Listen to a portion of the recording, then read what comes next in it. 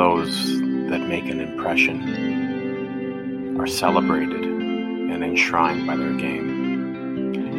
And then there are those that make an impression, are celebrated, but not enshrined. As time fades, their memory and glory slip into the ether. Welcome to The Forgotten Ones. Mr. McCovey Cove, the Barry Bonds story. Barry Bonds, born July 24th, 1964, to Patricia and Bobby Bonds of California. Barry's dad, Bobby, was an accomplished baseball player, playing a better part of 13 seasons in the majors. Bobby bounced around the league a lot, even sparking lyrics to a 1981 song, Bobby Can Play for Everyone. When Bobby retired, he ranked 12th all-time in stolen bases. Bobby was one of three brothers, his younger brother toiling in the minors for several years, unable to make the jump to the show. Barry literally grew up in this game and got used to the grueling schedule of baseball from an early age. He was built for this game. In 1986, Barry broke in with the Pirates. The Pirates were a last-place team, finishing 43 games back of the Cardinals in the '85 campaign. Barry had a productive first year with 16 home runs and 48 RBI and 36 stolen bases. The Bonds stolen base gene was apparent in Bobby's son. However, the '86 team finished 44 games back of the Mets. In '87, the addition of Bobby Bonilla, the Pirates started to dig themselves out of the cavern and only finished 15 games back in an NL East that was very competitive that year. Barry's home run and RBI numbers increased and his stolen bases were steady. In '88, the team finished in second in the NL East, 15 games behind the powerhouse Mets. Bobby Bonilla was putting on a show, racking up 100 RBI to go along with 24 home runs. In '88, Barry's strikeout numbers were coming down and his walks were going up.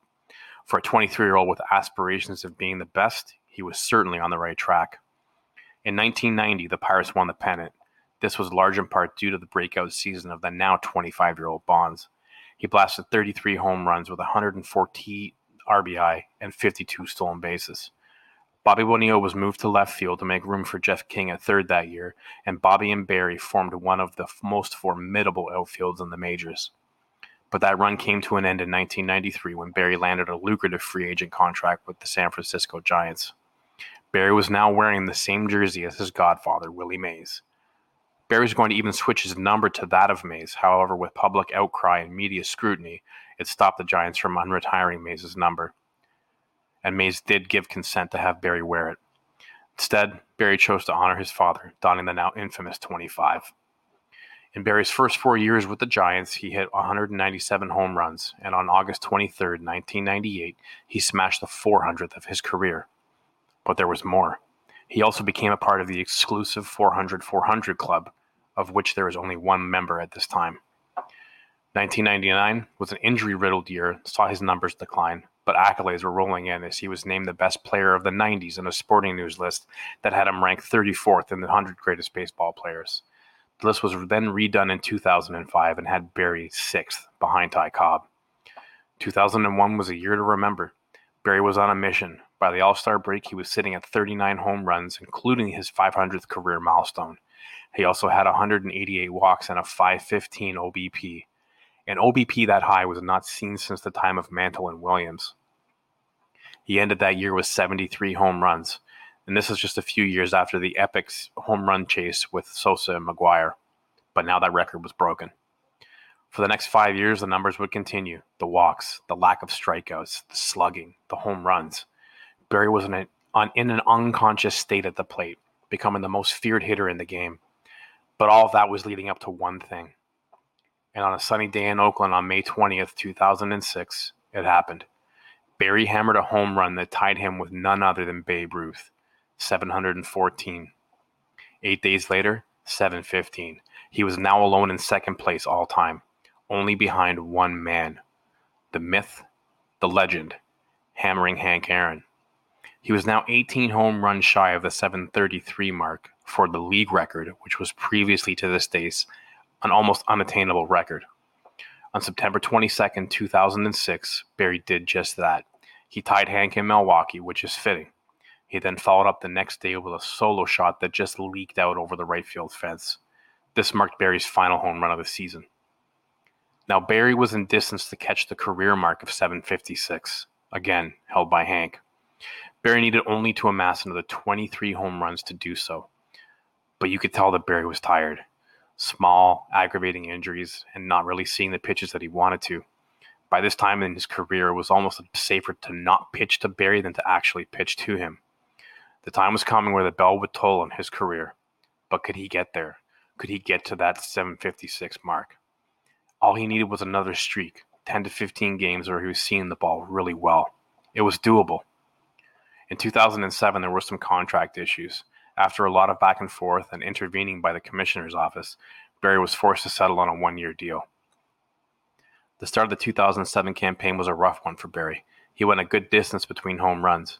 April 4th, he hit number 735. There was some silence in the bat for a bit, but then again on April 13th, he hit 2, followed up by a string of games that left him at 740, including a blast at McCovey Cove on April 18th. May and June, he added a few more. July 19th, he went 3 for 3 against the Cubs, including 2 big bombs. But then, the culmination of a career.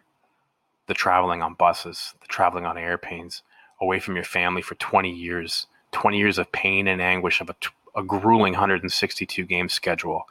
It happened. August 7th, 2007, at 8:51 in the bottom of the 5th. 2 outs. No one on base. Mike Baschik threw a 3-2, 86-mile-an-hour fastball up in the zone that Barry put a charge into. The air was thick. The ball was headed to the biggest part of the ballpark. Could it go? Barry's arms were up as soon as he hit the ball. He knew it. Unfortunately, in 20 years from Mike Baschik, he will be a clue on Jeopardy known as the pitcher. What this did was bring Barry's career full circle.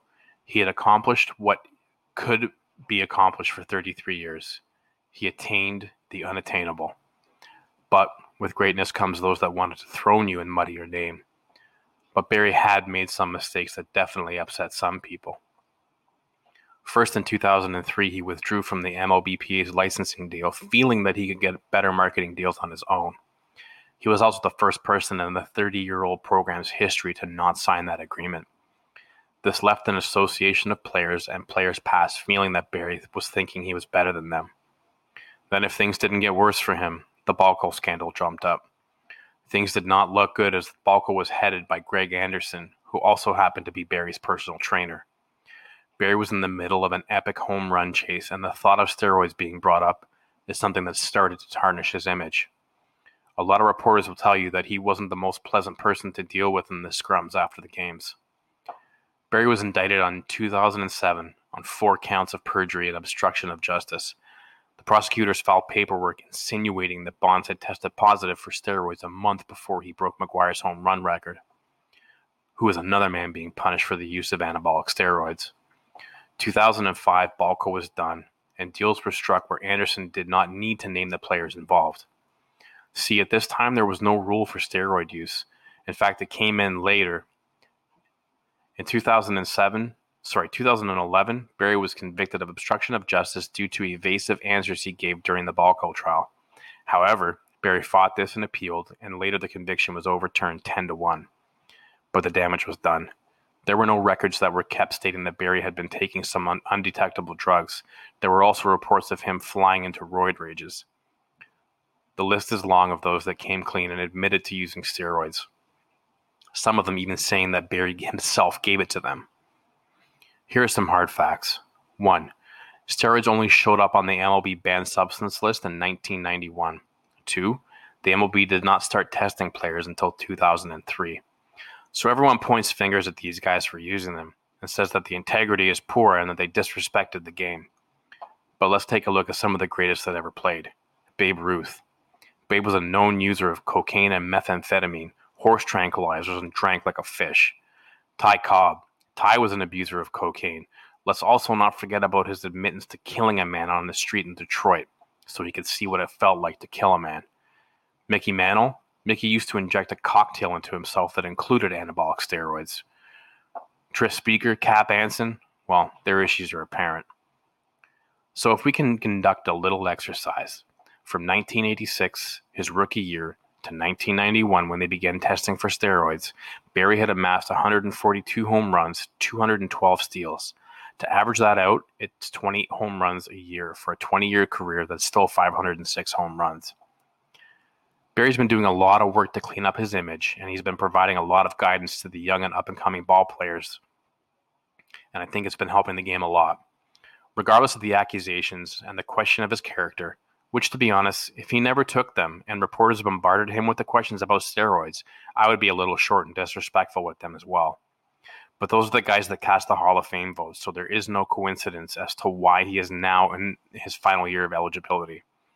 Simply put, the man holds the record for most career home runs, the home run season record, and the only member of the 400-400 club, and the only member of the 500-500 club remains on the outside looking in at Cooperstown. As time goes on and people forget about that day in 2007, there is a huge risk that Barry Bonds, his image, his talent will fade and he will become a forgotten one. Thank you for joining us from Apple, Spotify, or the podcast platform of your choice. We look forward to meeting you again next week where we discuss another forgotten one. Thanks very much.